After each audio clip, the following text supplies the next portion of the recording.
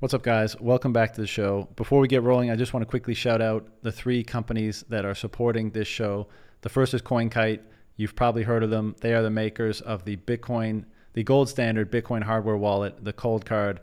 Phenomenal device. If you're not taking custody of your Bitcoin, this is an excellent way to do so. And of course, if you're looking to round out a multi-signature scheme, it's compatible with several wallets to do just that. Lots of other fun products in the store if you're a Bitcoin enthusiast.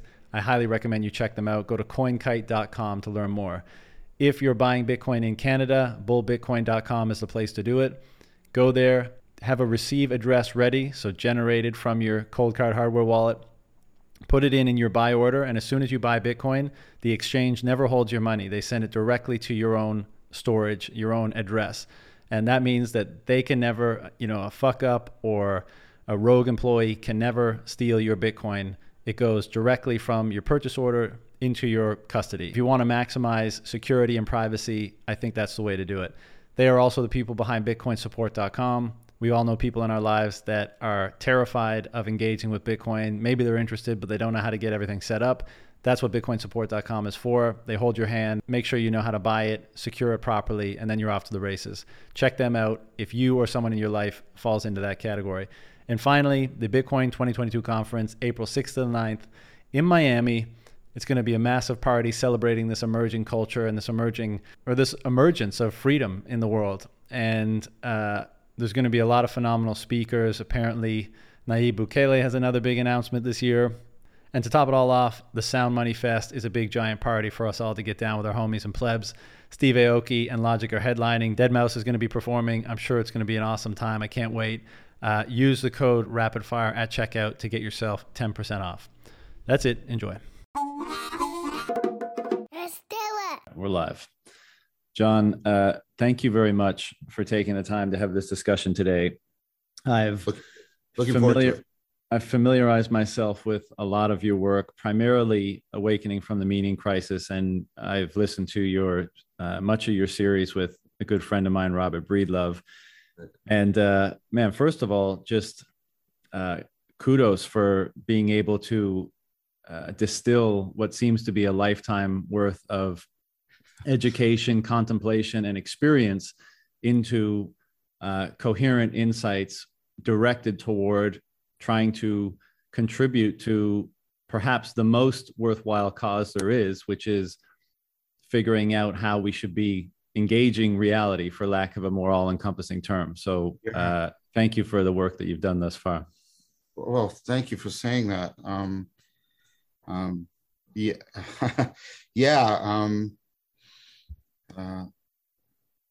Your way of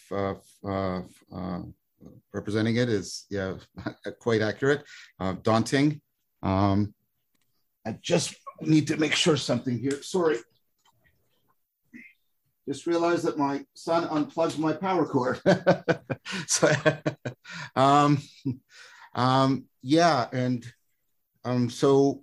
it's a daunting series. I understand that because when people first see it as 51-hour episodes, wow. But it's because it represents exactly what you're saying there.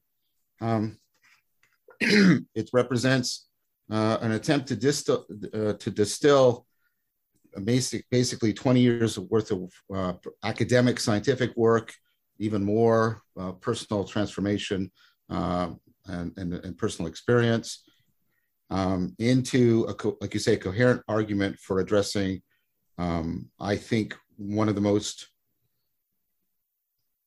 plausible explanations as why we're in so much trouble and why we're finding it so difficult to get out of that trouble. And that's what I call the meaning crisis. Yeah. So thank you for saying that. It's very much appreciated, John. Well, I'm hoping to contextualize this conversation, and what I think is most worthwhile or useful at the time is we'll just tackle whichever components of this that feel like, that resonate with us most.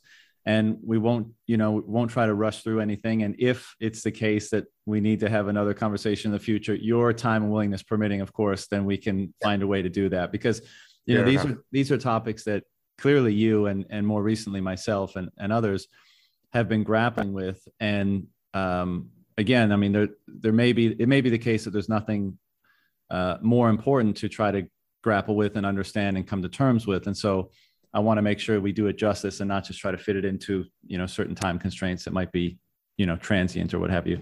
So, I mean, maybe the best place to start, and there's so many different places we could start that it's kind of challenging, but the series Awakening from the Meaning Crisis, and as you just said, I mean, there seems to be a type of crisis in meaning, and this is manifesting in culture and in individuals' lives and pretty much everywhere all around the world, or at least that's the assertion that you have made, and I largely agree with. Can you define or characterize what you mean by that, and then we can see what we roll into? Yeah, again, yeah, 50 hours to try and do that. But I appreciate, first of all, before I get into it, I want to thank you for the invitation to careful thought. As you can imagine, sometimes I've drawn into, much less frequently than initially, can you summarize this in 5-10 minutes for, I generally don't even like to answer requests to appear on the radio because that's typically what happens. Right. So first of all, I want to express appreciation. And if this conversation goes as well as I foresee it will, be happy to come back and have another one if we feel it's needed. Fantastic. The meaning crisis, there's different ways of getting into it. One way I can do is talk about what I mean by meaning and why it's fallen into kind of an abeyance, a lack, a hunger. Another is I can talk about the symptoms of that, how it's expressed in culture. So I think the best thing would be to dip into both of those, try to give the gist of both of those as quickly as possible. So the basic idea is, what is meaning? Well, meaning is actually generated by a process of how we are trying to fit ourselves cognitively and sociomotor interaction with the world. It's very much analogous to biological fittedness for an organism, how evolution shapes the organism. But if you pay more careful attention, as we have nowadays, it's actually niche construction. The organism shapes the environment shapes the organism until they belong together, they fit together. And what opens up is what are called affordances. Affordances are these real relations of fittedness. So this is from Gibson. Like, for example, this bottle is graspable by me. It being graspable is not a property of the bottle. Not everything can grasp it. The graspability isn't a property of me. I can't grasp Africa or Mars. It's a real relation for real interaction so that real problem solving and real goal attainment can occur. So that kind of evolving dynamic connectedness of your sensory motor loop to the world is sort of the core of meaning. And you can feel that evolution right now in your attention. Let me just try and give you an example of how it's working. So part of what your brain is doing is it's trying to open up and vary your attention. And if you sort of give into that impulse, you'll start mind wandering and you'll drift away. And you can feel that pull right now, and me mentioning it, right? And by the way, that's not maladaptive. And then there's a count. So think about that like evolution. That's introducing variations of what you could pay attention to. Now, you don't want to open that up too much because the amount of things you could pay attention to is overwhelming. So what do? You try and select down to, okay, but what right now is giving me relevant information for moving closer to or achieving my goal? And then what you're constantly doing is this all the time. Sometimes it goes very rapidly. You'll break out of a frame and come back in. That's insight. Often it's happening much more sort of like a textured salience gradient, like how things are standing out to you, backgrounding. So this is not cold calculation I'm talking about. This is your lived connectedness. It's about what grabs your attention, but also what is obvious to you, what your attention ignores and what you're oblivious to. And all of that is constantly shifting and evolving in a very complex way. Now, that's actually central to your agency. That's your connectedness. You have sort of 3 dimensions: how you're connected to yourself, and this is sort of your mind-body interaction, how you're connected to other people. So you and I are constantly trying to improve the relevant information we're sending to each other if we're trying to communicate. And then how we are connected to the world. These are all these vibrant connections. Now, here's the thing. these are so inherently valuable to you because they are constitutive, they constitute, they found and continually create your very cognitive agency. You can't be a person unless you're a cognitive agent, and you can't be a cognitive agent unless you're making these kinds of ongoing, living, evolving connections. So that's what, and so when you take a look at the meaning in life literature, what you see is what people value, or what they even claim contributes to the sense of how meaningful their lives are, is how much, not again they believe, but how much they actually experience this connectedness. A prototypical instance of feeling that connectedness in all three of those dimensions, potentially really enlivened and enriched for you, is the flow state. The flow state is when that evolving connectedness gains a kind of power. I could argue about it more in depth that that's because you're actually enhancing in that flow state the conditions of good adaptive connectivity.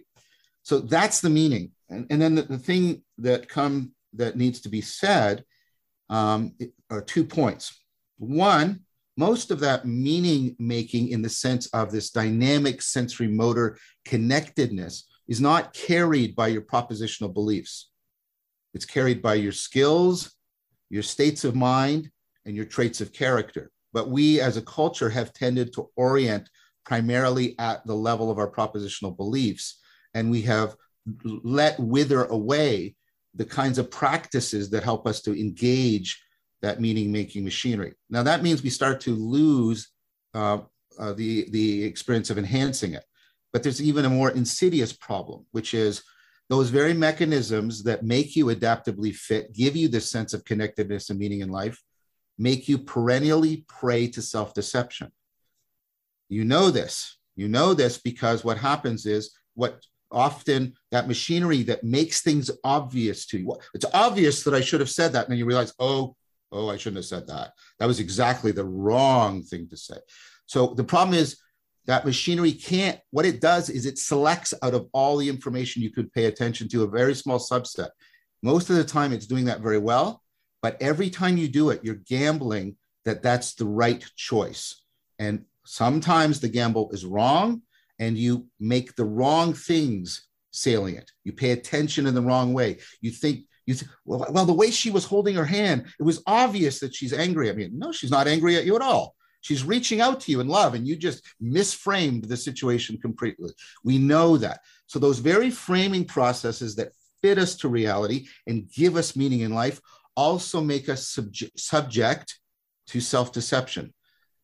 Most of it's not carried in terms of our propositional beliefs, but at the level of our skills, states of mind, traits of character. So what cultures across time, context, and history have done have created ecologies of practices for trying to ameliorate the self-deceptive, self-destructive behavior and enhance the meaningful connectedness. The word for that is wisdom.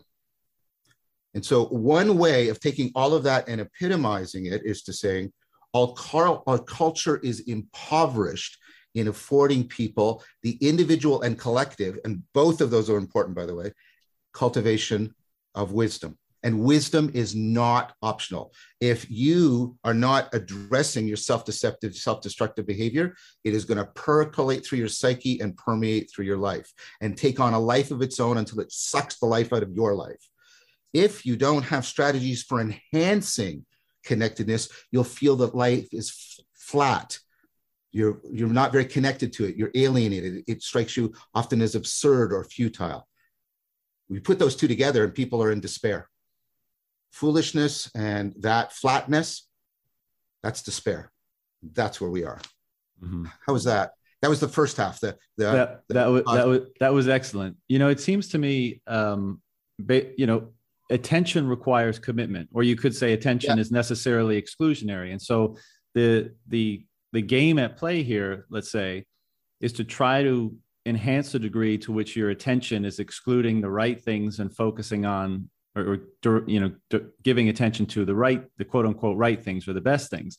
And as you say, I mean, if you every time you commit, you're gambling in a sense, because you're saying, well, this Yep. is what I'm committing to, the thing that's most salient or relevant or good, at the exclusion of other things, and maybe that's a mistake. And as I think I agree with you that these practices, be they religious or otherwise, throughout time have been developed and put in place emergently or intentionally to try to aid in that process, that Yep. dynamic process of making sure that you're committing your attention to the best place you can, such that you have the best experience of life, let's say, as an individual and as part of a harmonious collective, or an optimally harmonious collective, something like that.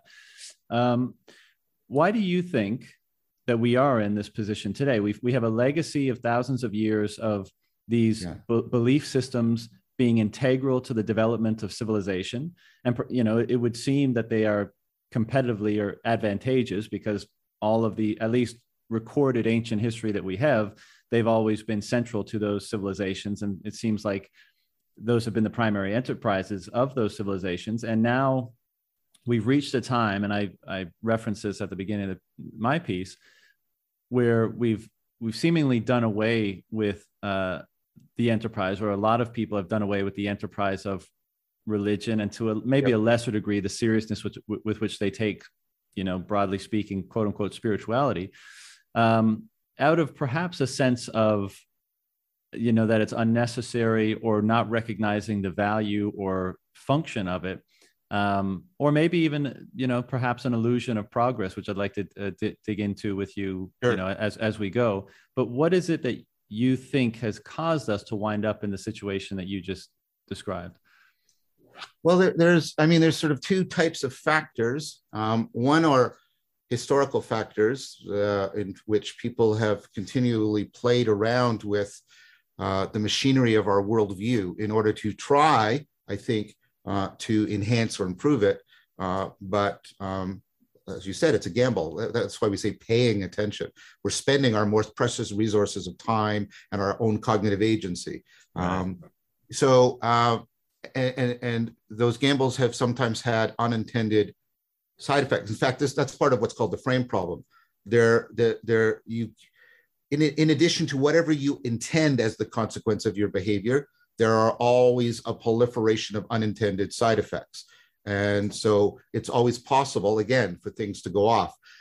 So one perennial problem we fall into is we try to, we get utopic. In a particular sense, I'm going to mean, we can set the utopia in the past and be nostalgic, or we can set it in the future and be what's typically meant by utopic today, because we have this future-oriented sense of value. But what do I mean by that? And this overlaps with sort of the biblical. I'm not Jewish or Christian or a Muslim, but I take the Bible seriously. The biblical idea of idolatry, and this is what I mean. We can get into the place where we think we can complete this, we can finish it, we can remove the chances, we can remove the uncertainty, the gamble. We can finish it, we can complete it, we can perfect it. I consider myself a follower of Plato, but this is one part of Plato that I tend to criticize.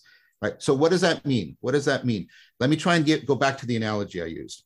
If I was to say to you, hey, look, this is how evolution works. Evolution is constantly, right, redesigning and redefining from itself what it means for a creature to be fitted long enough that it can survive to reproduce. And, it could mean the creature's big or small, fast or slow, hard or soft, single cell, and you go, oh, wow. And then you can say, but what's the final form? What's the form that I can get? So if that creature has that form, that species will never go extinct and evolution is no longer needed. And the biologist is going to turn to you and say, no, I don't think you're understanding this. There can't be a final form. There is no final form of life.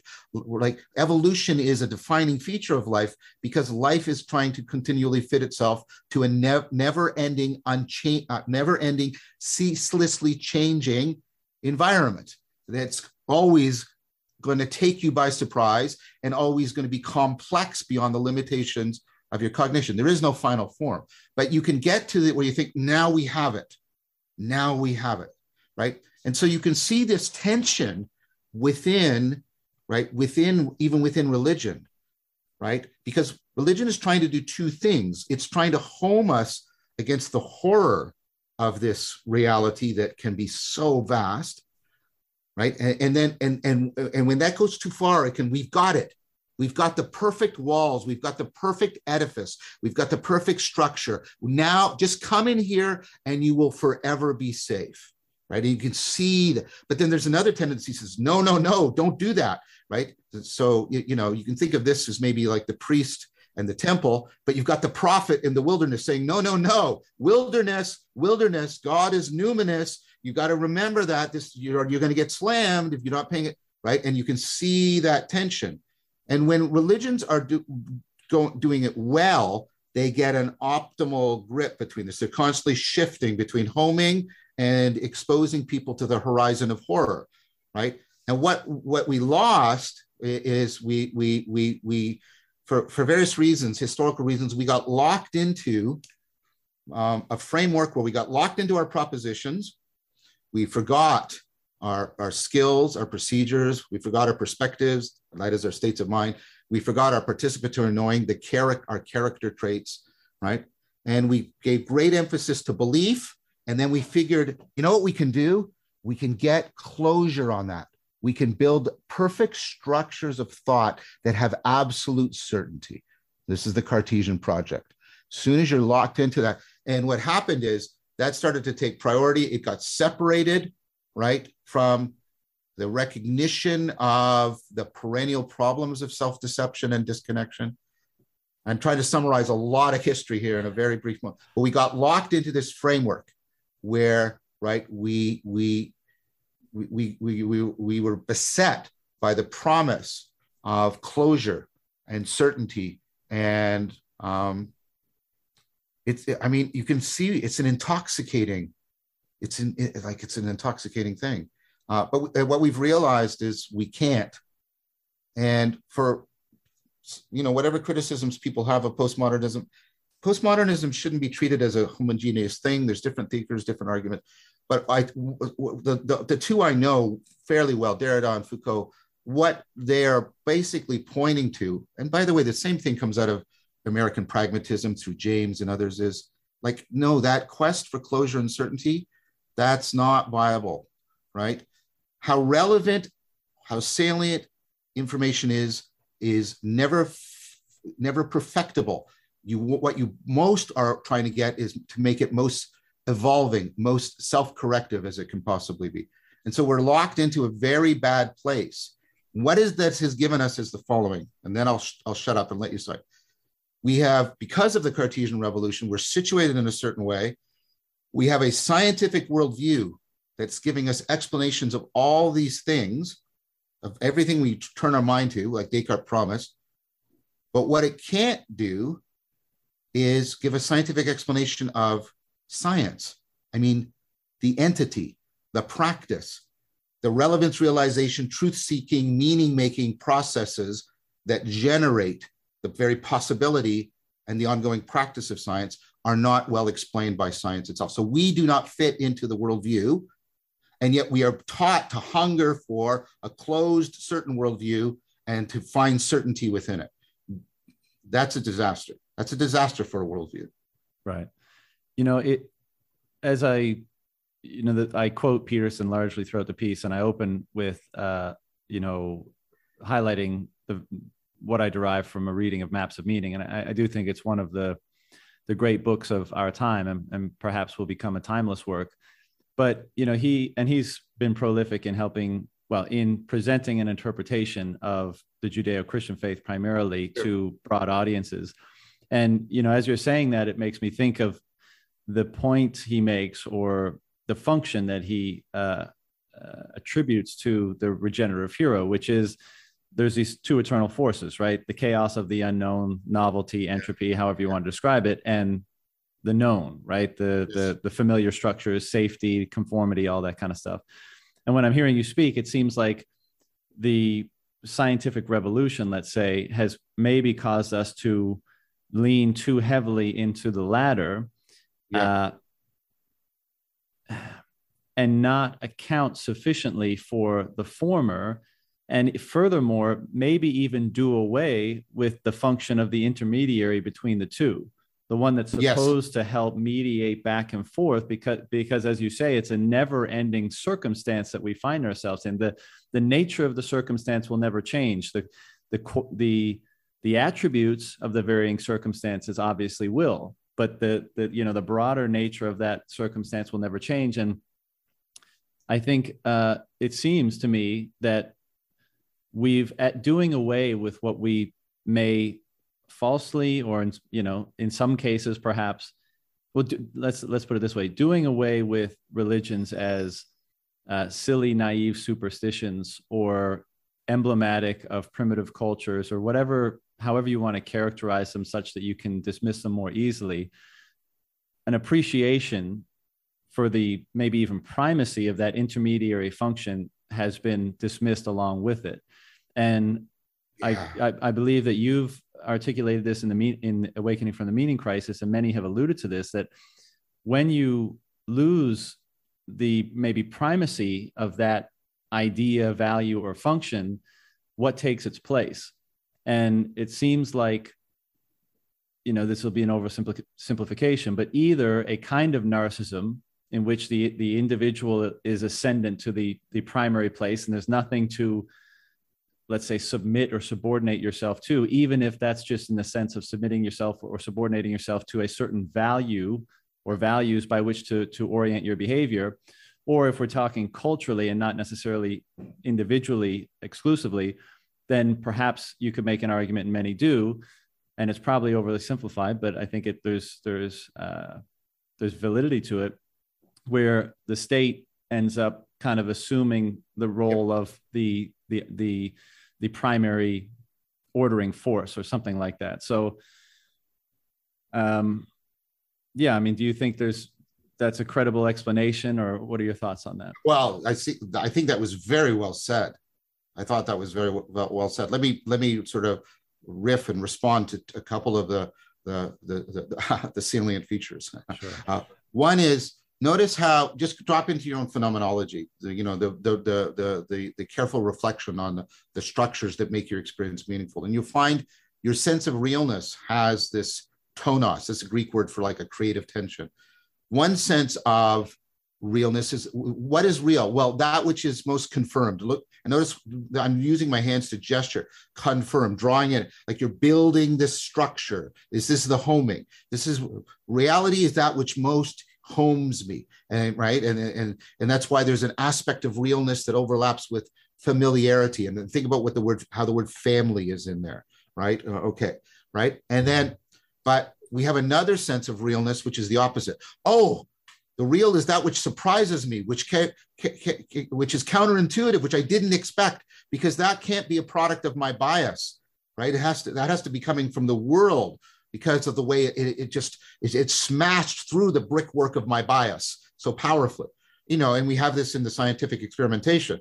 We look for confirming evidence, but we try to make it open to disconfirmation, et cetera, which we're trying to loop, the self-corrective loop. We're trying to optimize. I think, by the way, that what the process of meaning-making, relevance realization, is about optimally gripping, like you said, between those two, between home and horror. And the sacred is exactly the sense of getting an optimal grip on that in a most comprehensive way, I would argue. And so if you throw out the sacred function, you're basically taking this process that is constantly self-correcting and evolving, and you're basically like you're lobotomizing it, and it's just gonna gravitate. And I think you're exactly right. What you're gonna get is narcissism, and a lot of what passes for spiritual but not religious, not all, but a lot, is exactly the religion of me. That's what people say when they're spiritual. They say, and this is not just my view, this is a view of sort of academics studying the spiritual but not religious. What it often means is the religion of me. Now that can have a healthy aspect to it. I think the project, Kierkegaardian project, the Socratic project of knowing yourself, can be legitimate and authentic. Authenticity is also a equivocal term, but there's also, I think you're right, there's a prevalent narcissistic form of this. and it leads to all kinds of self-deceptive behavior.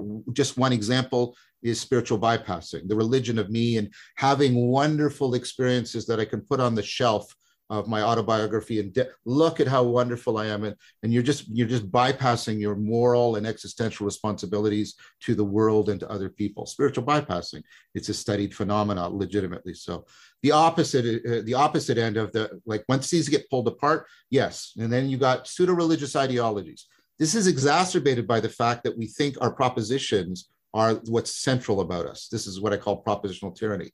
And our ideas, right? And what we do is we try to, what we'll do is we'll configure the perfect system of ideas. That's an ideology. And it will, right, take the place of all the transformations at the procedural and the perspectival and the participatory level that you normally have to undergo when you cultivate wisdom. Instead, all you need to do is believe and adhere to and assert the system of ideas that is closed, that is perfect, that can deal with all situations, interpret every aspect of reality.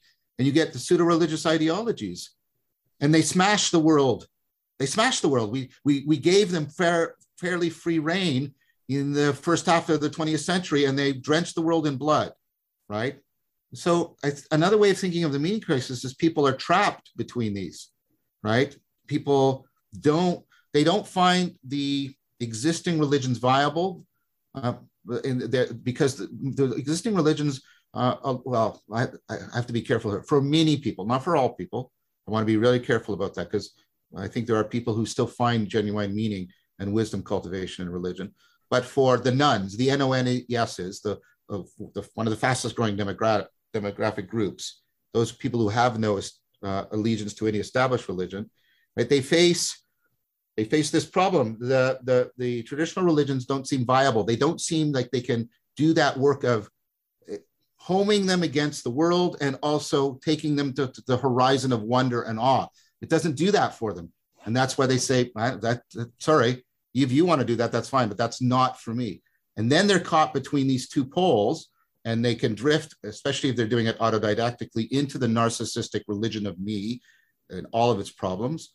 But a lot of them see that and they sort of pull away, and then some people can get drawn into the various pseudo-religious ideologies of the right and of the left. I don't see any deep historical difference between their capacity to drench the world in blood, right? And then they're caught in between. Right? And so you get all these weird symptoms of the meaning crisis.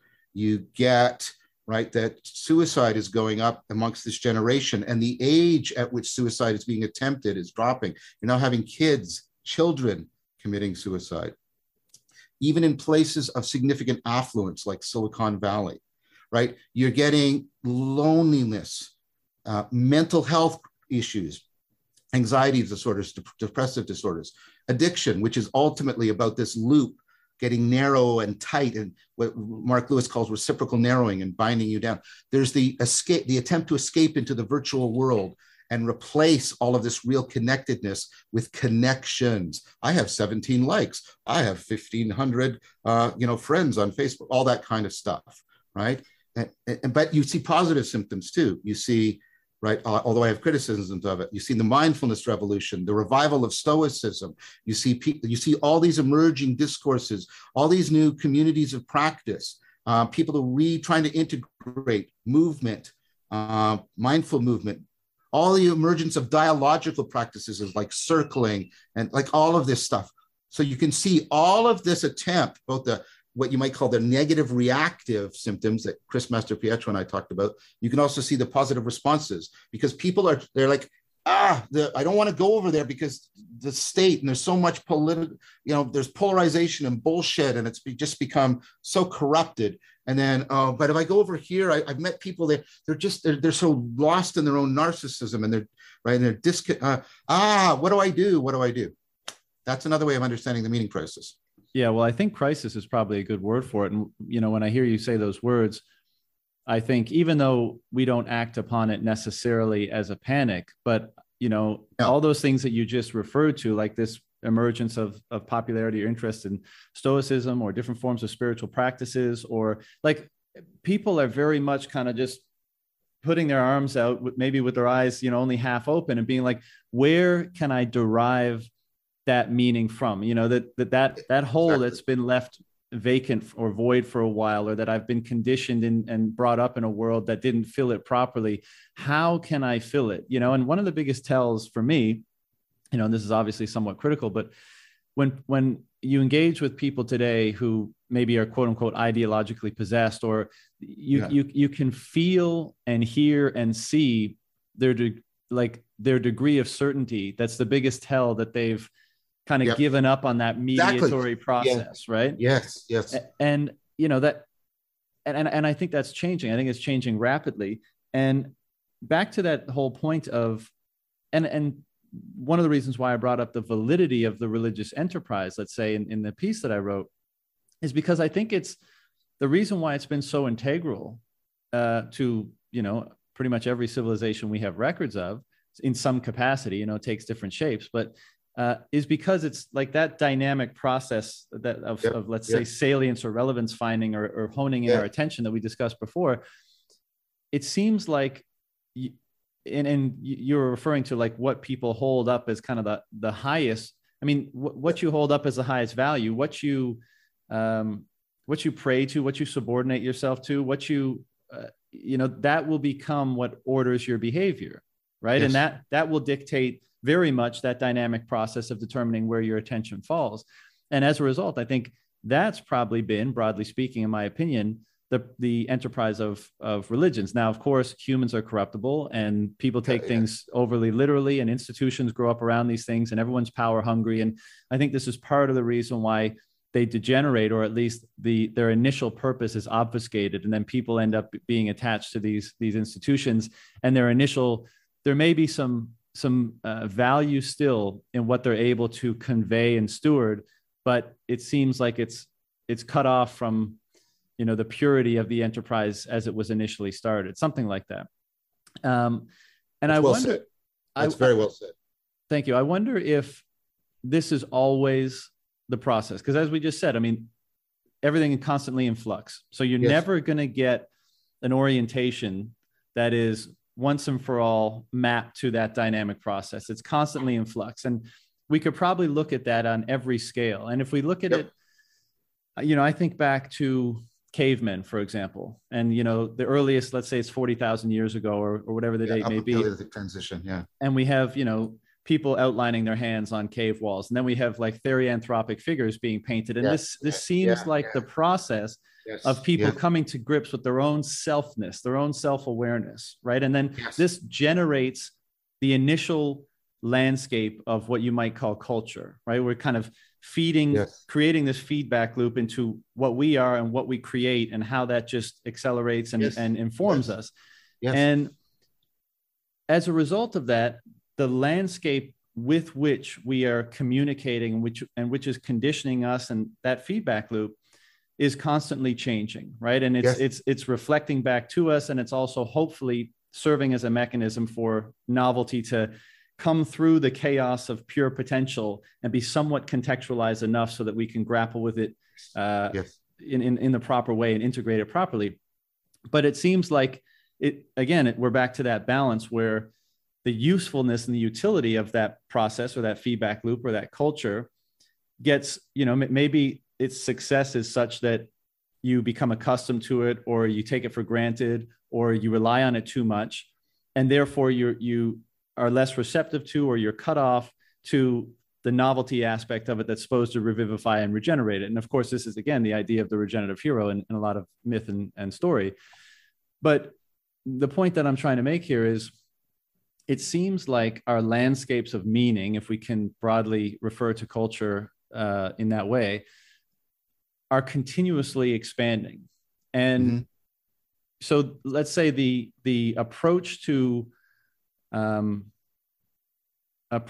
ultimate orienting value by which to mediate that dynamic process of the caveman seems like it is very different from the one of the early Christian, for example, or you might even say different in terms of its complexity from, Göbekli Tepe, people 10,000 BC, and then, those would be somewhat less complex or sophisticated than those of the 5,000, the Egyptians, and then of the Christians, and so on and so forth. And so do you think there's any validity to the notion that part of the reason why we fell out of the proper appreciation for that orientation or that mechanism is because we're once again, culture has been given a few thousand years to expand the meaning landscape. And now the meaning landscape is no longer properly fitted for the orientation mechanism. And what's happening is one is being changed out for another one that needs to emerge to become fit once again for and in the latter part of my piece, I make the case that digital worlds that are emerging now are just, the cultural process in another domain and dramatically accelerating that feedback loop and the possibility contained therein, because it's basically limitless, the possibilities. So do you think that, and then my final point, and then I'll let you riff on this, but is there an argument? I'll put it this way. It's obvious that cultural institutions and the de facto or default conditioning and education and knowledge that we derive simply from being in a culture and all the things we pick up as a result of that contributes greatly to the consciousness and the awareness that we have. For example, if you and I were born, the example I often use is in like a tribe in the Amazon rainforest. Our preferences would be different. Our understandings would be different. Our worldview, all these different things, So it seems like the consciousness that we have available to us, even though physiologically may not be different than the cave people 45,000 years ago, but in practice, or the awareness that is generated from that physiological substrate is vastly different. And so are we going through an accelerated process of what type of consciousness is available to us? And is this waxing and waning of this mediatory value or orientation between chaos and order, broadly speaking, is that just part of the evolution of consciousness taking place? Something like that. It was a pleasure listening to you. You're eloquent in your articulation and the formulation of questions. Let me try and pick up on some of the threads and hopefully weave them back into the conversation. So I think it's very much the case that we have, I refer to it as a cultural cognitive grammar. We have structures of intelligibility that we've deeply internalized, that like a grammar limits how you can put things together and make sense. And so we have a limited vocabulary, a conceptual vocabulary. We're given a set of concepts and then a grammar for how we can put them together, right? And so, for example, one more way to think, we internalize it so deeply that it becomes transparent to us. Like I often use the metaphor of the lenses of my glasses. They're transparent to me because I'm seeing beyond them and by means of them. And so, for example, we have this grammar of subjectivity and objectivity, and of them being incommensurable with each other, totally different domains. And it's a mystery of how they could possibly interact. And then we vacillate between asserting the importance of objectivity or subjectivity, because we make a sort of absolute dichotomy and say there's no way of explaining how they interact. And so we vacillate between prioritizing one over the other. And we think this is sort of the way reality is, right? Because we have, I'm just using this as an example. We have these two terms of conceptual vocabulary: subjectivity, objectivity, and then we have this grammar. They are complete and exclusive and exhaustive and incommensurable with each other. And then we're bound between positivism and romanticism and empiricism and rationalism, and we do all that, right? What we forget is that's historical. It's not the case that is natural to human beings. We can even look in our own history where that division is not understood or even experienced by people.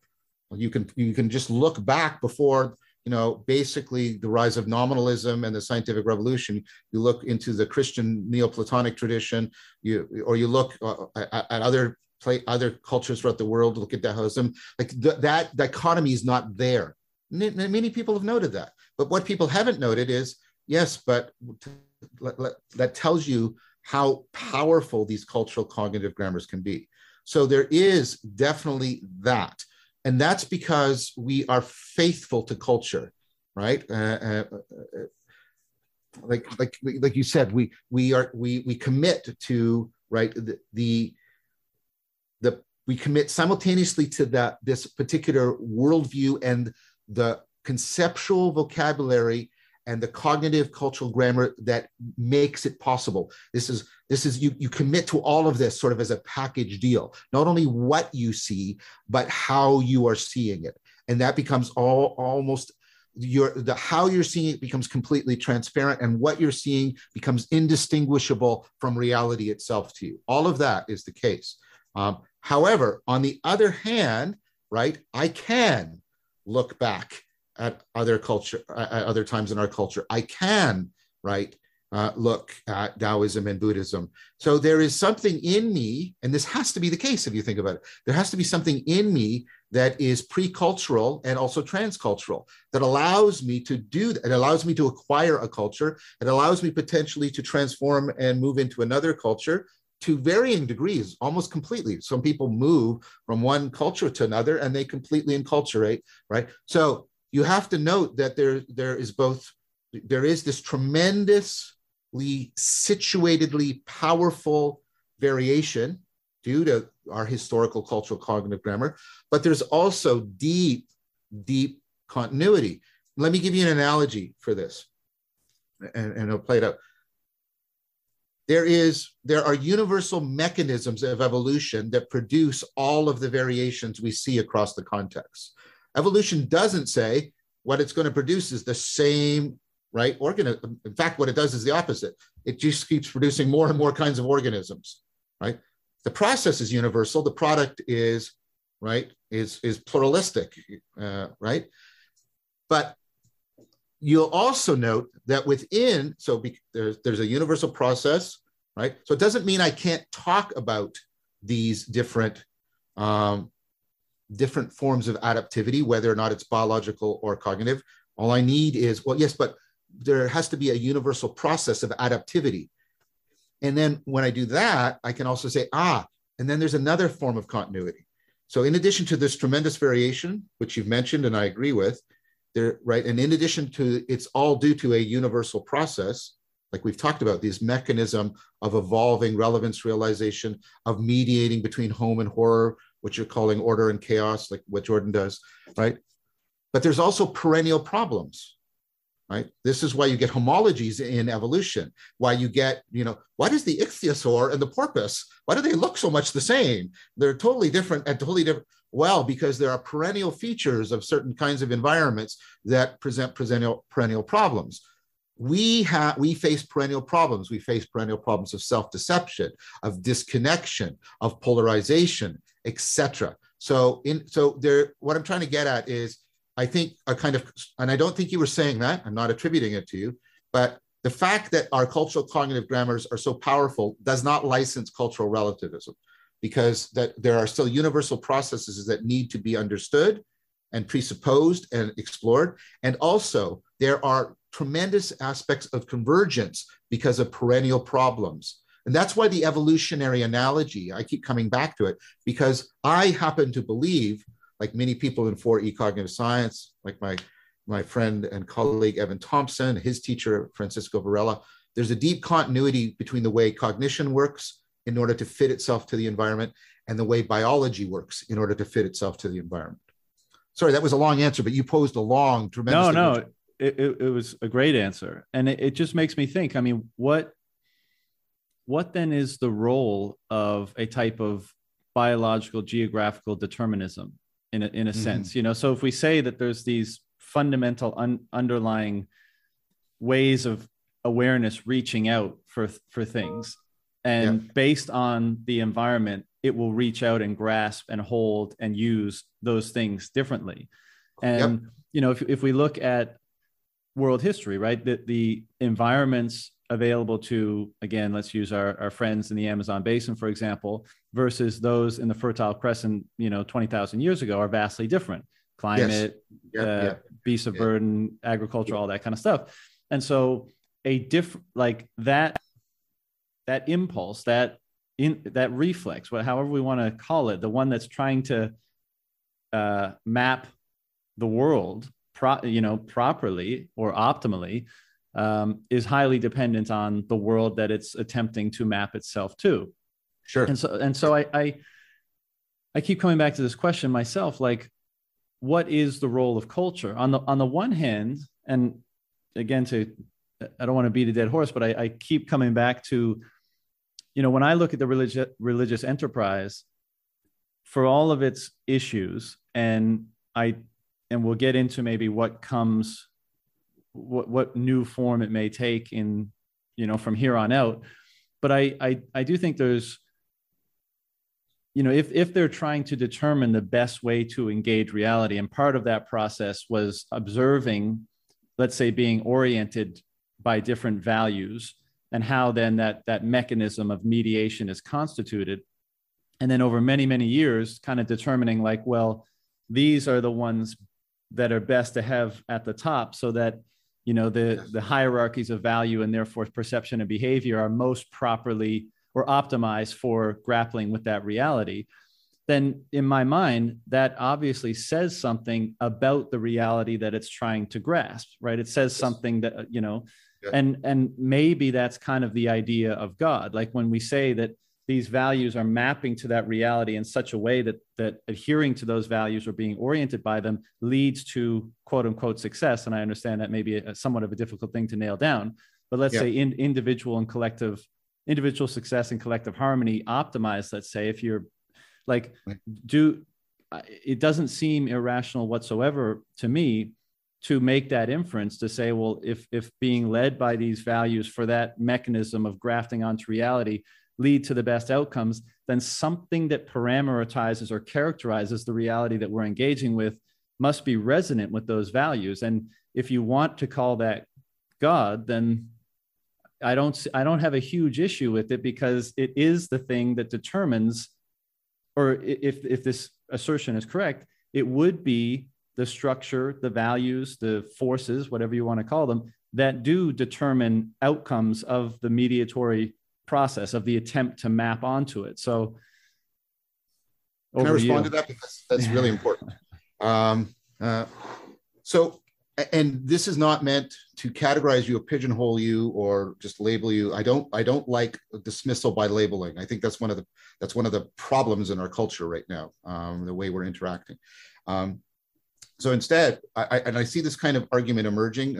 Jordan made that argument. I've seen the argument made in many other places. And my meta argument, my argument about the argument is this: we have this often starts to resemble an actual historical example, right? And so here's the basic idea. I'll try, like, I'll call intelligibility that property that we're talking about, intelligibility is the world can make sense to me, and it can increasingly do so. And culture depends on this. Culture ratchets up. I don't have to relearn everything from scratch. That's why culture is so powerful at adaptation. You don't have to start from scratch the way the baby gazelle does. You start from all of this given to you, ready to go, right? Like you didn't invent English, I assume, right? And then just as a clear and obvious example. Yeah. Okay. Now, what it depends on is that sense, and then right. Oh, right. There's always a moreness. The intelligible, always, right. We can get it wrong, but it unfailingly leads to more intelligibility and more intelligibility and more intelligibility, and we start to get this sense of a through line, right? That through all, and it's like it's similar to this. Like notice how you can never see all of an object. You never see all of its, you can't see all, because the number of aspects on it are, it's combinatorially explosive, uncountably large, right? And nevertheless, what you do is there's something running through all those aspects that isn't yet another aspect. It's what makes all the aspects possible, but it's not itself an aspect. Is that making sense to you just in your phenomenology? Right. And so now instead of doing that for the intelligibility of one thing, do it for intelligibility as an all. Intelligibility keeps doing, and there's this, somehow there's this through line, right? That's going through all of the, right? There's this moreness, but the moreness seems to, how we make more sense and how it follows from how we've previously made sense makes sense to us, right? And so you start to get this. And then you get this idea that by looking at the structure, the history, or the structure of the history of intelligibility, we will actually get a trajectory sense. We'll be able to trace the through line and get a sense of, what it points to. Now, and you can see various people doing this. And they're typically the grand synthesizers like Plotinus or Maximus or Hegel. But here's the idea: for all of their differences, there's this sort of Neoplatonic idea that if I can do this really carefully, if I can really carefully reflect on the dynamic structures of intelligibility, that will ultimately disclose the depths of reality to me as much as is possible for any human being. And what that means is there's something that is, right, doing this. It's integrating synchronically my intelligibility, but it's also integrating in the through line. This is kind of like, the rhythm and the melody and then the harmony. You can almost like a musicality, if you allow me that metaphor. There's a musicality to an intelligibility. And like music, it reaches into the depths of me and into the depths of the world or reality and binds them together in a profound mutual participation. And the idea of Neoplatonism is that we can very carefully, contemplatively, discursively, dialogically trace out and try to more and more conform to this musicality of intelligibility, and that will disclose the source of all of this, right? And the idea is there's some kind of constant integration happening synchronically and diachronically. It points to a deep oneness, source of oneness. Now, the point is, historically, Neoplatonism, and I think Arthur Voss Lewis is right about this, Neoplatonism is the grammar of spirituality in the West. I think that's just indubitable. You take a look, whenever the religions try to become deeper, right, and they try to articulate their depths, they turn to Neoplatonism. You see it in Christianity, you see it in Islam with Sufism, you see it in Judaism with Kabbalah. And then Thomas Plant has argued, if you take a look at the Silk Road that connects Rome to China, they have different religions, different philosophical views, but Neoplatonism is the intellectual Silk Road. It's the thing that's being used to give a common space of thought so they can talk to each other, not only trade things, but trade ideas with each other. And so I'm not saying we can go back to Neoplatonism. That's not what I'm saying. But what I'm saying is we have good historical examples that this project that you're putting your finger on, that we can do individually and collectively, is like, if you allow me the metaphor, let's really learn to listen and appreciate, like music appreciation, the musicality of our intelligibility within, right, synchronically and diachronically. And that will disclose this sort of oneness of ultimate, and notice, remember, the oneness is not another aspect. It's not another thing. It's what binds all possible aspects together. I think that is what is happening today, a kind of post-nominalist, after the three R's, scientific revolution, Reformation, Renaissance, revival of Neoplatonism. I think that's happening right now. And you probably wouldn't even have thought of it that way. And I'm not trying to pigeonhole you. I'm trying to say that I'm trying to take heart, because this project has been, I think, done well, right? Both within the West, whatever that's supposed to put a circle around, and also between the West and the East, again, whatever that's supposed to put a circle around. And we have really good evidence that we are capable of, this is what I like to say, we are capable of replacing the courtroom of debate with the courtyard of dialogos. where something like this, right, this revived or reformed Neoplatonism disposes the furniture of thought so that we can all talk deeply together without having to crush or defeat the other side.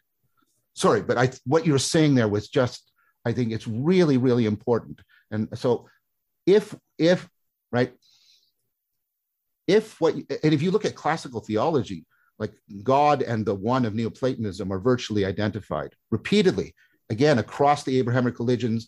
And also there's a relationship between the one and, maybe Brahman or the Tao, like this is constantly happening, right? I think that this is a very viable project, and it's not just an intellectual philosophical project in the academic sense. This is a project whereby we can mutually, right, come into the courtyard of dialogos, in fact, and afford the individual and collective cultivation of wisdom. And the fact that there is something that makes the constitution of that courtyard continually available to us and continually in contact with reality realizing itself. And if we want to call that God, I'm fine with that. I'm fine with that. Yeah. Sorry, but that was a long speech, but you introduced God and that, right? You got to. I know. I just kind of dropped it in there, but I'll explain myself a bit now. And to your point, you needn't ever preface anything by, apologizing and anything like that, because this is actually what we're doing, right? I hope we are in the courtyard of Dialogos. And you know what's awesome? There's something so fulfilling about these exchanges. I'll just pause where we're going, conceptually with this for a second. And just, part of the reason that I enjoy doing this so much at this point in time is, and I mean, this speaks to the gravity or relevance of it itself, right? Because you get a sense you're inching closer to something of extreme value. Yes. And even if you'll never attain it, right? Because we said we'll never arrive at maybe that still completed point, but just the journey of inching closer to it. And I'm not like, I try not to be too hyperbolic, and I don't mean this even necessarily as an intellectual pursuit. The intellectual pursuit is a means to some ineffable, graceful feeling that is amplified the further you pursue this. And there's nothing like it, there's really nothing like it. So, but what I wanted to say in response to what you're saying, I mean, I agree. And I used perhaps terminology that lended itself to, Judeo-Christian ideas and traditions and things like that. But as you alluded to, I mean, whether we're talking about Brahman or the Tao, I mean, I guess my point was simply that conforming to the way and the reason why that conveys advantage or success says something about the way itself, right? I mean, that's kind of the assumption. And one, I guess, part of our enterprise is to try to interpret the way or God or Brahman or what have you, and to try to figure out how we conform most closely to that in thought and perception and action. And, I've had, and I feel like this is the case for you as well, I think you call it, which I'd never come across the term before, but I really like it, a pure consciousness event. I think that's what you refer to it as. Or you could call it a mystical experience. You could call it the ineffable. I use, and we all know that these are impossible to articulate with words, so it all sounds silly on a certain level, but I tend to refer to it as complete union with the fullness of the present moment, something like that. And in those moments, it's almost like perhaps you unify with, or you get as close as is possible to the way, to Brahman, to God, something like that. But then those experiences dissipate and you're more in your normal waking consciousness, let's say. And I guess part of the thing that I'm trying to determine is what degree of influence should that experience and the insights and the knowledge and wisdom that may come from them inform, quote unquote, day-to-day life and activity. How should we go about generating a clarity around right action, or the rightest action, let's say? How do we take that and put it into normal life such that it feeds into that cultural mechanism? Because, the other point is that cultural mechanism can be extremely advantageous or it can be extremely detrimental, you know, Totally. and Yeah. someone that, you know, someone that I used to listen to a lot, and he's a very interesting person to say the least, but Terence McKenna used to say, like, culture is not Yeah. your friend, right? Yeah. And Yeah. I know what he's saying, right? Because the corruption and all the deficiencies of culture can, as we were saying before, it can cause you to commit to the wrong things. It can narrow your attention Yes. improperly. Yeah. But if the culture is properly constituted, and this gets into an interesting discussion about how culture becomes properly constituted, and we definitely want to put a pin in that and come back to it. But Yeah. if it is properly constituted, then that mechanism is all the more improved in terms of what it can deliver to you in aiding you in making those commitments and narrowing the perception optimally, such that what it returns to you is better than it could be otherwise. So I'd love to get your take on those 2 points, and then we can maybe do the culture thing afterwards. Excellent. Again, I want to pause, and again, I'm really appreciating the finesse of thought you're bringing to this. Like, I really am. It's like the dance of Dialogos and the aesthetics and beauty of it matter to me as much as the content. And well, so just something to be said there. Right. So thank you. Thank you. Well, you're welcome. So by the way, if you want me back, I'm coming back. So good, sold you. So I want to pick up on something you said first, and then use it to answer the second part of what you said. So notice you said, like, we're always inching, and there's some value. We sense some value in. I want to point out to something, and this is just something John Rusin talks about. That notice we understand this in practice, that we evaluate somebody's knowledge claims not just in terms of what they've said, right? But we also sort of gauge it in terms of their maturity, right? So I don't place the same epistemic demands on a 5-year-old as I would on a 30-year-old. We would say, that's ridiculous. What are you doing? Right? What are you doing? I don't place the same epistemic demands on somebody who hasn't received a certain formal education as people who have a formal education or in that particular arena. And this is a point that's well noted, but now notice what does maturation mean? And notice it picks up on something you said there.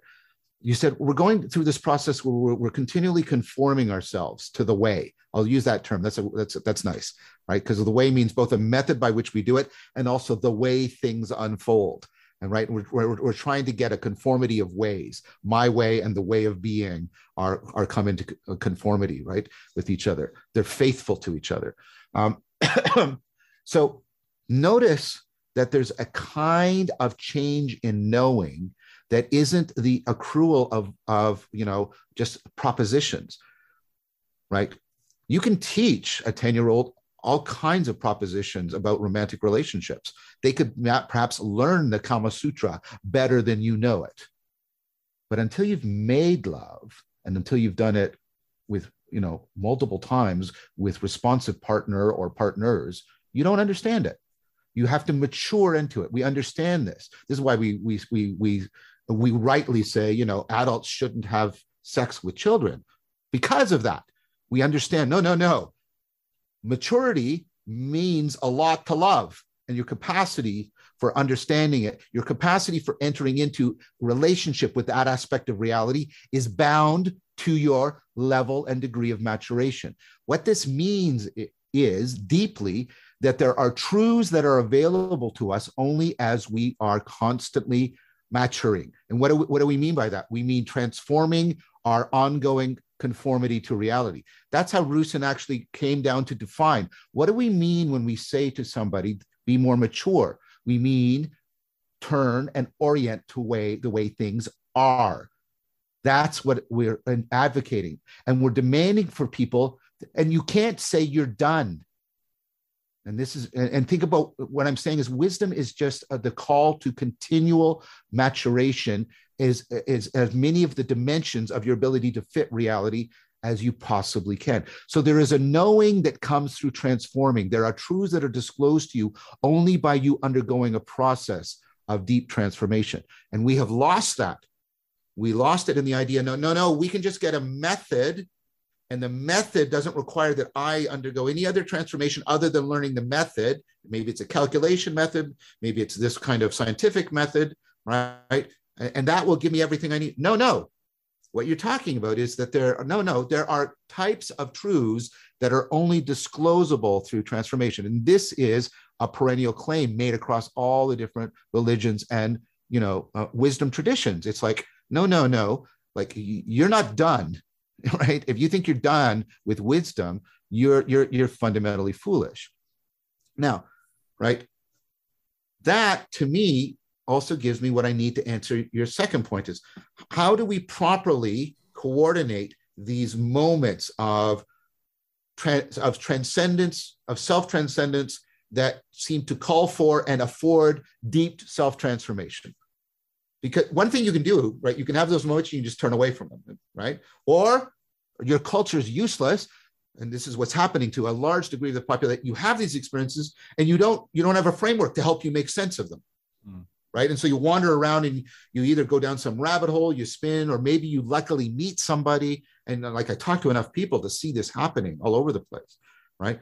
But this is the proper role. This is another way of talking about the proper role of wisdom. Wisdom is that which properly mediates between self-transcendence and self-transformation.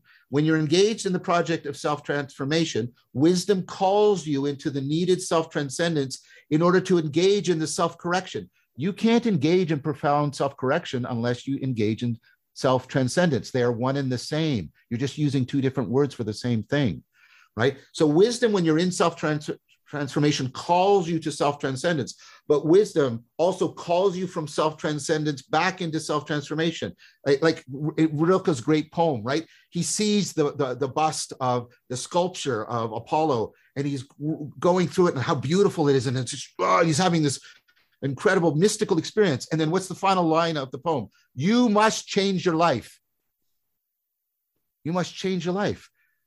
Wisdom says, how do I take that and how do I transform my life? What I'm trying to get you to say is wisdom constantly calls you from self-transformation into needed moments of self-transcendence, and it calls you from those needed moments into how you actually transform your life in a reliable and in a broad sense rational way. This is Plato's parable of the cave, and people often stop in the wrong point in the parable, right? Yes, people ascend out of the cave and they see more and more the reality, the real patterns, until they see the sun that is the source of.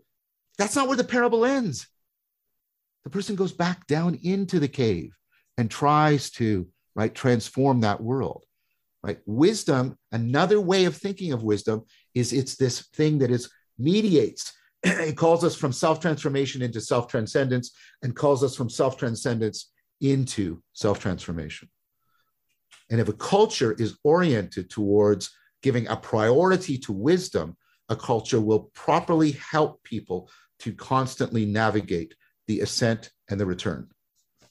Beautifully put. This maybe tension's the wrong word, but I guess I bring up the question in the first place because there's some degree of something has not been reconciled, I guess, properly in my mind yet between the transcendent experience and then, like, let's say the lift wood, carry water sort of thing, where you're the Godhead and then you're just a meat sack. And what's the proper relationship there? And I think, sometimes it's too easy to say, well, the ultimate endpoint is, of course, that transcendent, ineffable experience, because it seems like there's nothing more apex to human consciousness. And is that not what we're striving for? And then, of course, even practically, you could take that down because you say, well, you're not going to get very far if you're the Godhead all the time. If you're just pure selfless consciousness, then your individuated form is probably not going to fare too well. So what should be the relationship between them. And I think you provided some good insight there. But it's still, I mean, sometimes I look at it, and this is purely like a visual conceptual aid, but sometimes I think of it as an origin point, and maybe, you could say there's an origin point, and then there's like a Merkle tree, or like I don't know if you know what that is, but several different, shoots of a tree ad infinitum that go out from there. And that's your perception, experience of the world, and all the different things that encounters based on kind of where its origin point is, gently always is kind of moving it around and nudging it and trying to find the most proper fit, as we were kind of alluding to earlier. And it may be the case, just to, perhaps a theory, that these ineffable experiences make it easier or give you greater degree of confidence of around where that center or origin point should be in order to determine action. And then you test that by saying, well, if true, what kind of feedback and responses am I getting from all of these interactions further down the tree, let's say? And, maybe some experiences only nudge it gently and say, this would, but others, experiences of awe or wonder or spontaneous transcendence, what have you, maybe they nudge it grossly. And this is kind of the same idea of this never-ending enterprise of creeping towards something. It's almost like you could reframe it in a never-ending enterprise of trying to hone in on the most proper origin point or center within yourself. And so that I guess is one of the ways, because it's even difficult to articulate how I'm managing this relationship, but that's probably one of the ways that I'm contextualizing the transcendent with, everyday life, and trying to determine, and I'll use a very, perhaps, it may not be a valid comparison, but, if you, and I haven't studied too in depth, like the various sages of the past, but, various Buddhist or various forms of Hinduism or Taoism or Zen, like the sage is always, they're the one who got it, right? They kind of hang out in that transcendence. And even if they come back into normal life and culture, they're kind of always the sage. Like that's kind of, they don't become a normal person again, I guess is what I'm trying to say. And that may be the wrong way to put it, but I guess the question is still, what do we do with that transcendent experience? And I think this is part of what we're trying to determine here, like what kind of a culture emerges from the proper relationship with that transcendent experience. And as you said, the elevation or the prioritization of wisdom is definitely a part of that. And that gives us perhaps an architecture or a scaffolding by which to help answer and mediate these questions. But I don't know, maybe riff a bit more on that if you. Well, I want to, because I want to argue there's a deep continuity, a cognitive continuum, if you will, between these moments of awe and wonder and just your everyday cognition. And so I want to take your image of the tree and maybe play with it a little bit, and go back to like the guts of deep learning in the wake sleep algorithm of Geoffrey Hinton and out of machine learning. It goes, what is that? Just give me a sec. Sure. Okay. So what you can see, and this is what I argued with like Tim Lillicrap and Blake Richards and I in a paper we published in 2012, what you can see is a deep analog within deep learning, or at least the wake sleep algorithm of the evolutionary process. So the network just picks up a bunch of stuff and it doesn't know what's noise and what's signal. It's trying to figure out some pattern in the environment. What does it do, right? First, what it does is it does a kind of a data compression. What data compression, like just for maybe some listeners who might not, you were probably taught in high school, you get a scatter plot, right? And then what you do, you draw a line of best fit. So you're losing all the specific data because you're trying to find the invariant pattern, because you're trying to interpolate and extrapolate. That allows you to generalize. That allows you to predict. That's why we do that in science. It's not just that we like pretty lines, right? There's a deep function. That's data compression. And so what I'm doing is I'm trying to almost like when you're squeezing a sponge, I'm trying to squeeze all the noise out, all the irrelevant And can I find some invariant pattern underneath all of this, right? And then so you do the compression. Do you stop there? No. Now what you do is the system generates variations, and it goes out and right, and then it picks up again on all these different, and then it does the compression, and then it does the variation and the compression. You see what the compression is doing? It's pulling out, trying to get deeper and deeper invariants. And then when it does this, what we call the particularization, it's trying to pick up on what is contextually specific on all the variance in the environment, because reality is made up about this relationship between variance and invariance. And what it does is it goes compression, variation, compression, variation, and it's constantly evolving its fittedness. Here's what I put to you. Those moments of awe are deep, deep compression. And we're doing this all the time. If you look at your brain, you're constantly what's called self-organizing criticality. You have at all levels of analysis, scales of analysis, you'll have groups of neurons. They suddenly get in synchrony and they're doing data compression, and then they break apart. They go asynchronous, and that's where they're opening up for the variation. And then they compress and compress at multiply recursive levels, right? By the way, the flexibility of that corresponds to how intelligent you are. At least there's good evidence for that.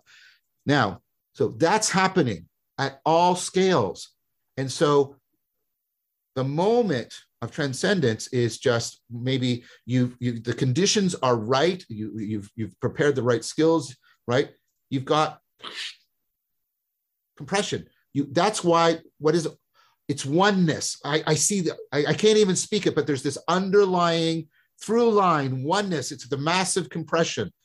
But if you stick in the compression, right, you've lost the point of the compression. The point of the compression is to, now I can more deeply deal with the variation. But that you don't stop there either, right? And so that's happening in all of your cognition. Now, notice how that comes up in these little moments. You can have little aha moments of insight. You go, right. I shouldn't be thinking of just the results of this project. I should be thinking of the process. I'm talking to my members of my group, and we're all focused on the goal, and we're not valuing the process. Oh, I shouldn't be so stupid. We have those moments all the time. And what have you just done, right? You broke out of an inappropriate frame. I need to incorporate some variance, and then you recompressed it back down. That's an insight. When you chain a bunch of insights together so they afford each other and accelerate the experience of insight, when you take one aha and get it to prime another aha, that's the flow experience. When you flow, not because you're playing hockey or dancing, but when you flow in your attempt to get that optimal grip on reality, that's wonder and awe and even a mystical experience. But it's a continuum all the way through. What I'm trying to say is you have to see the self-transcendence, these grand moments into profound self-transformation as completely on a continuum with the micro moments of your day-to-day thought. It's the same grammar all the way through. I understand. And I like how you put that. When you just referred to the emergence of an insight, right? Like an aha, like, oh, I was thinking about something this way and it should be that way. It's not necessarily you determining that you should aha yourself, right? So what is ahaing you when that occurs? Oh, that's a great question, right? And so you can't infer your way into, like, you can do inference to get you to a place where an aha occurs, but you can't argue yourself to an aha as a conclusion, right? So what's really interesting is, again, it has to do with sort of these two dimensions we've been talking about, paying attention and transformation, right? So what you're basically doing in aha is you're playing with your attention in a way in which you're trying to get two things happening. You're trying to play with your attention in a way that helps break up an inappropriate frame. And then that throws you into the machinery of the very dynamic, self-organizing machinery that is driving your entire cognition. So what you do is, if you'll allow me to speak sort of metaphorically, you have this structure, you break it, and then you throw the pieces into the whirlwind of the dynamics of your self-organizing cognition, and it puts together an alternative frame, and then you see if it fits. And when that, and you can even see sort of a shift between the left and the right hemispheres and sort of Ian McGilchrist stuff happening. And that's what's going on. So you don't make an insight, you don't receive an insight, you participate in an insight, just like you participate in making love to somebody. And are there certain prerequisites that can be altered to facilitate that more? Like, let's say you break up those pieces, you throw them into the void and see what comes back. I mean, first, of course, it begs the question, like, why does the void have that? Even if it's not doing the organization itself, as you said, it's a participatory thing. Why is it participating with you? On what basis is it able to? Okay. So a couple of things there. One is, again, one of the things you're doing is you're having faith in, you're being, and you're relying on the faithfulness of that dynamic relevance realization machinery that we've been talking about. And it's got an evolutionary, like, not just biological evolution, it's got an evolutionary history within your history of your cognitive enterprise. So you're basically saying, I trust my relevance realization machinery, right? Now, what can you do to afford? There's lots of things you can do. You can engage. What are the things that are predictive of insight and flow is mindfulness practice. Again, the West has tended to really reduce what that has meant. And so when people hear mindfulness, they hear just seated meditation, and then they use the words contemplation and meditation as if they're synonyms, and that shouldn't be done. But in a meditative practice, what you base, I'll use my standard analogy. We've talked a lot about framing. Here's the framing, like the frame of my glasses. It's what I can pay attention to, and what's outside my framing I can't see, right? But what do I do as a glasses wearer, right? So take my glasses to be the analogy for my mental framing. Sometimes I step back and pay attention to my glasses rather than paying attention through them. I pay attention to them rather than through. Why do I do that? To see if there might be some defect, deformation, some gunk, cluttering, that's distorting my ability to see. That's what you're doing in meditation. You're stepping back and trying to pay attention to your mental framing. But how do you know that you've transformed it? How do you know you've cleaned your glasses? You have to put them back on. You have to put them back on and see if you can see more clearly and deeply into reality. That's what contemplatio means. It's a translation for the Greek word theoria, where we get our word theory from, because theory means to see more deeply into reality.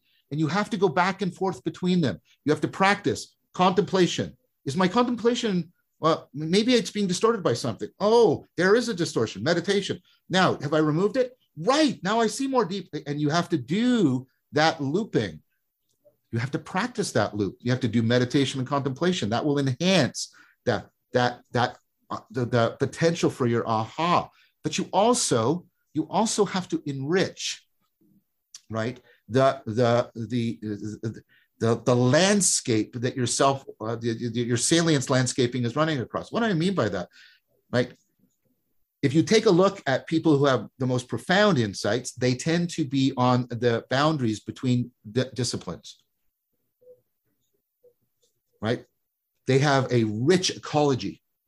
They've built very complex, right, structures of intelligibility. Because when I'm on this nexus, I do this as a cognitive scientist, right? And if that's a shameless promotion for cognitive science, I don't care, right? Because as a cognitive scientist, I'm trying to get psychology and neuroscience and linguistics and computer science, right, and philosophy to all talk to each other well. And so what am I constantly doing? I'm on that nexus point, and I'm enriching all the variation by learning all the home disciplines, but I'm also practicing interdisciplinary compression. What's the through line? And then back out and back in and back out. So I can practice mindfulness to enhance the cognitive flexibility. Then I can enrich the dynamics of my knowledge of what I know and how I know to afford the most comprehensive kinds of insights. I mean, is it fair to say that through line, I mean, can truth be determined by the degree to which the through line allows for clarity or understanding or connects to the most things, something like that? I would say both. Because if we prioritize just the clarity and the coherence, we're back to the polarizing that we were talking about earlier. I think, right, the truth is, in that sense, and this is why the truth should be sacred to us. The truth is that which is always, like the way I was talking about being on that point between the discipline, right? I'm on that point where the inexhaustible mystery of reality is constantly there, almost ominously. So there should be an ominous dimension to truth. But that moreness is always also a shining into of intelligence. That's what phenomenon means. It means shining into. So when I'm like this, right, things are shining into me. They're being intelligible to me. But, and this is Heidegger's great point, but that's only because there's an inexhaustible mystery from which they can shine. And I think what truth is a sense when we're getting both of that. We're getting how it shines into the suchness of this thing, and right, but also the moreness, right? When you're getting both the homing and the horizon of horror, right? When it's right, when you get a sense of this way of framing is making things clear, but simultaneously making things mysterious to me. And there's no contradiction. There's no dissonance in that. They perfectly belong together. That for me is the way in which I think we are phenomenologically experiencing the sense of truth, or at least the sense of realness. I want to say one more thing for that, just please, right? We have a hermeneutics of suspicion that is becoming prevalent in our culture. The hermeneutics of suspicion says appearances are deceptive, they're distorting, they're deceiving. We get that from Marx and Freud, Nietzsche, Derrida, and there's truth to that. Appearances can be distorting, they can be deceiving, they can be distracting. But here's the thing we forgot, and this is one of the parts that I think Merleau-Ponty does so well. Any moment where you go, oh wait, I was deceived, that's an illusion, is dependent on a more primordial moment of, and this is real. Real and illusion are contrastive terms. You can't say one thing is an illusion without asserting something else is real. To say that everything is an illusion makes no sense. It's like saying everything is tall. Like, what does that mean? It doesn't mean anything. It sounds like you're saying something, but you're not saying anything. The hermeneutics of suspicion, while useful, is always absolutely dependent, and this is D.C. Schindler's work, on the hermeneutics of beauty. What is beauty? Not what we've turned beauty into, which is, as Hans says, the smoothness that makes us feel comfortable. That's not what beauty is. If you read ancient thinkers on beauty, like Plotinus, beauty is distressing, because beauty is when the appearance is not distracting us or distorting, it's disclosing the reality. So we're getting the shining in from an ungraspable moreness. When you go, that's a beautiful, like when you, oh, wow, that's beautiful. There's so much more. Yeah, and yet it's also so clear to me at the same time. That's the hermeneutics of beauty. That's why beauty and truth belong together. It doesn't mean they're identical. It's kind of like, there's a rapture in your perception when you encounter beauty, perhaps something like that. It makes me think you'll probably know the person who I should attribute this quote to, and I can't even remember the full quote, but it ends in like infinity in an hour. You know that one? It's like when you to see a world in a grain of sand, and heaven in a wildflower, to hold infinity in the palm of your hand, and to spend eternity in an hour. It's William Blake. Yes, that's what you were just saying makes me think of. And notice how the transcendent is brought into the specific suchness of the grain of sand. Mm-hmm. He's picking a grain of sand because he's wanting you to see that there's a point that everything, this is a watch, right? And that's its categorical identity, but it has a suchness. It has a non-categorical here and nowness, itselfness that makes it what it is, and beyond my ability to categorize, and that's its suchness, and it's shining. But it's also the moreness. Remember the moreness that I pointed to, like all the and when I get that, and the unique suchness and right, the non-categorical unique suchness, and yet the almost universal moreness that is pouring into this. That's That is how we should properly understand beauty. At least that's what I would argue. And the hermeneutics of beauty should be reprioritized over the hermeneutics of suspicion. Don't dispense with the hermeneutics of suspicion. We need it. But it is pretentious in the deep critical sense of that word to treat the hermeneutics of suspicion as primary and primordial. That is false. There are three things off the back of that I want to just, quickly throw back at you. One, what do you do with the availability of that type of perception to things?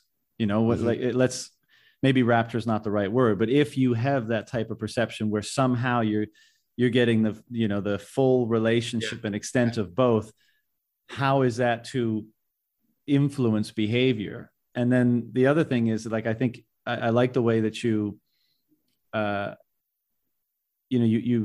mentioned that truth is always in contrast, right? It's like truth is, I think I've characterized it this way before, but perhaps one way to start dancing around a definition of truth may be the thing that's beneficially contrasted to the most things, to all others. Like maybe that's how you, in some ways, discover it.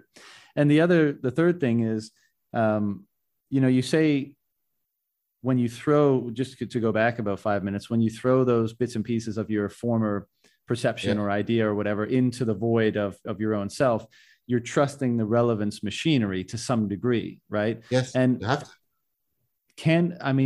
what relationship does that action, be it conscious or subconscious, have with the notion of faith, whereby because there's some that trusting of the relevance machinery to orient and help determine your behavior. It seems like there's some relationship between the two. Those are all great questions. So please put a note in them, because if I lose a thread, I want to be able to I want to answer all of these, and I want to try and answer them integrated. So the last one is, remember that relevance realization is like adaptivity. It's not in you. It's not in the world. It's an ongoing relationship. It's like, and the analogy I use, it's like, and I prefer like talking about faithfulness rather than faith, the way I'm faithful to my partner. It's not that I have a finished set of beliefs or all the skills I need to deal with them. If I try to do that, I'm doomed in my relationship. I got you. We're done. Right.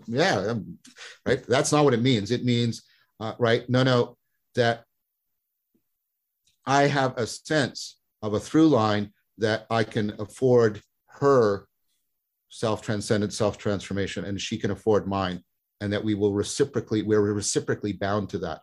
So this is why a lot of the metaphors for faithfulness in the Bible are metaphors of sexual intercourse, right? Because it doesn't mean you're doing one thing or even it means you're not trying to get cognitive closure. You're trying to maintain continuity of contact, right? And so the relevance realization machinery, and I mean this deeply, is being co-created by my embodied brain and the environment and the world.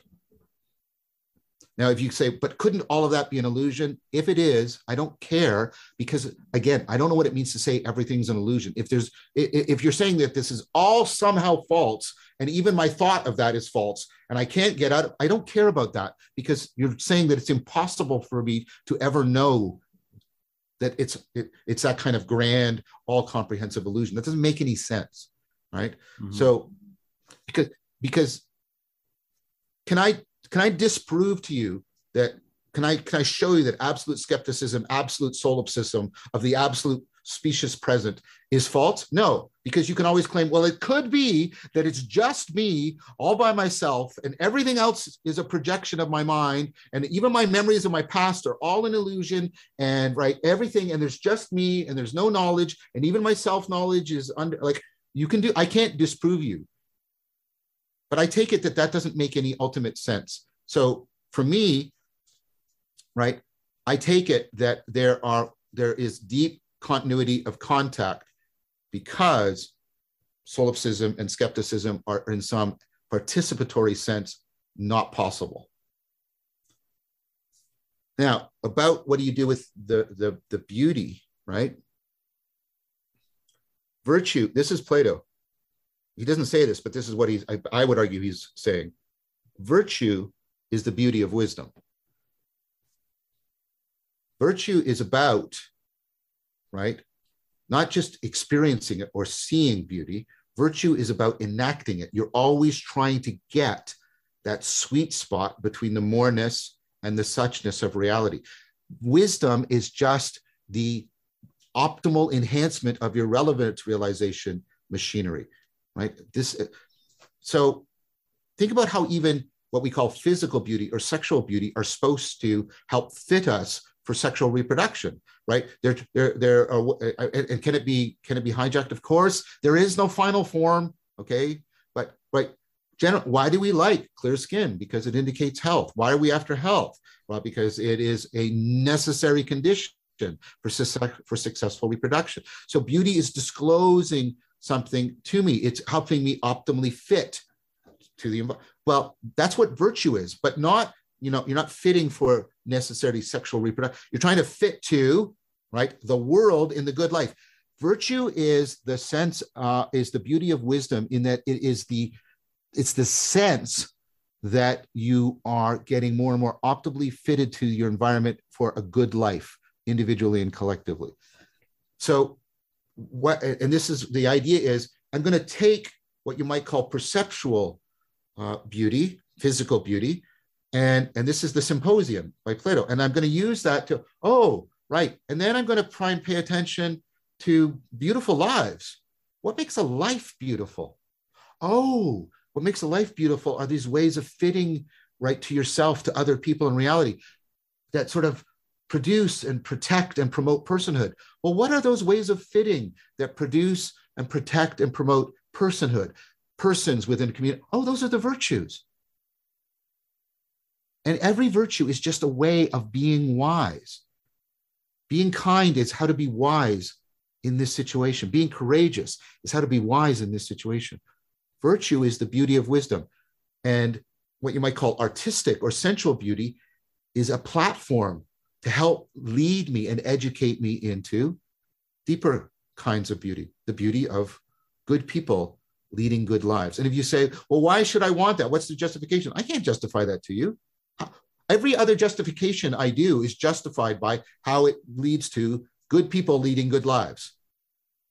There's nothing, well, what should that be for? It shouldn't be for anything. And if you think it should be for anything, I don't think you understand how beauty and right meaning work. That would be my answer. I hope I touched on all three questions. You did, and I've got more now. So, when we look at that, and I love how virtue is the beauty of wisdom. That's how you articulated it, right? That's right.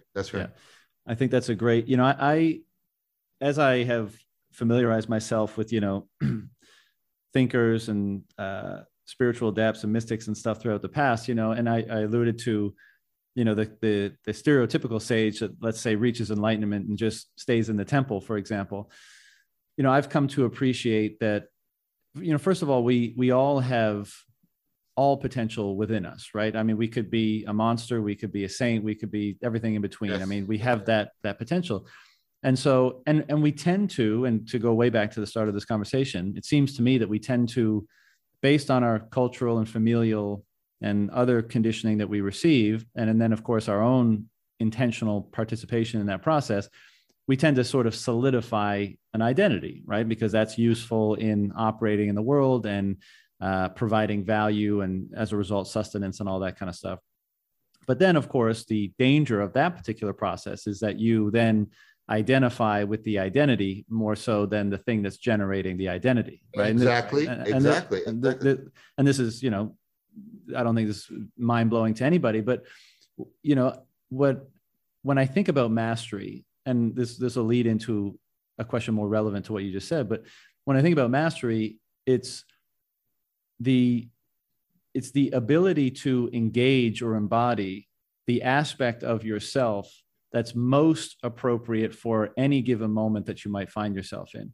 Now, the reason why that came up in my mind is because I think that's fairly similar to what you just said in terms of the role of wisdom, whereby you embody the right virtue for the right moment, regardless of... Can I interject just right here? Yeah. Just one thing. I don't want to disrupt your thoughts, so hold your thought. I just want to say, notice the deep connections between virtue and virtuosity. and also virtual in the sense of that which holds the power of potential, right, and actualizes it, right? And so virtue, and virtuosity need to be brought back together again. And that's exactly what I am talking about. So please continue. That's super interesting, especially the virtuosity point, because that's basically what I'm talking about, right? Yes, exactly. But yeah, so to me, and I guess to a certain degree, what I've tried to cultivate in my own life is making sure that whatever moment I wind up in, either intentionally or unintentionally, that I can engage an aspect of myself that is most appropriate for that. And of course, yes, to some degree, there can be you can do that absent training, but obviously there's a big component of training there too, right? Yes. Like if you need to embody, aggression in a certain moment, or if you need to embody, wisdom or calmness or astuteness or all this kind of stuff. I mean, these are all different aspects of yourself that you can independently refine and then put on the bookshelf, so that when circumstances dictate that one or another aspect of yourself is required for optimal outcome, you can put it there, and you're not so rigidly attached to a static identity that you're not able to, move through those different aspects properly. And the way you just articulated there in regards to wisdom and virtue, I think that's one that I'll integrate into my thinking and articulating of that process in the future. Aristotle said, it's not about being angry or not being angry. Like we have this prototypical image of the sage as just always calm. He said, it's about being angry at the right time for the right reasons to the right degree. Right. Yeah. Right. And it's the same about love. It's the same about anything. Right. It's that relevance realization.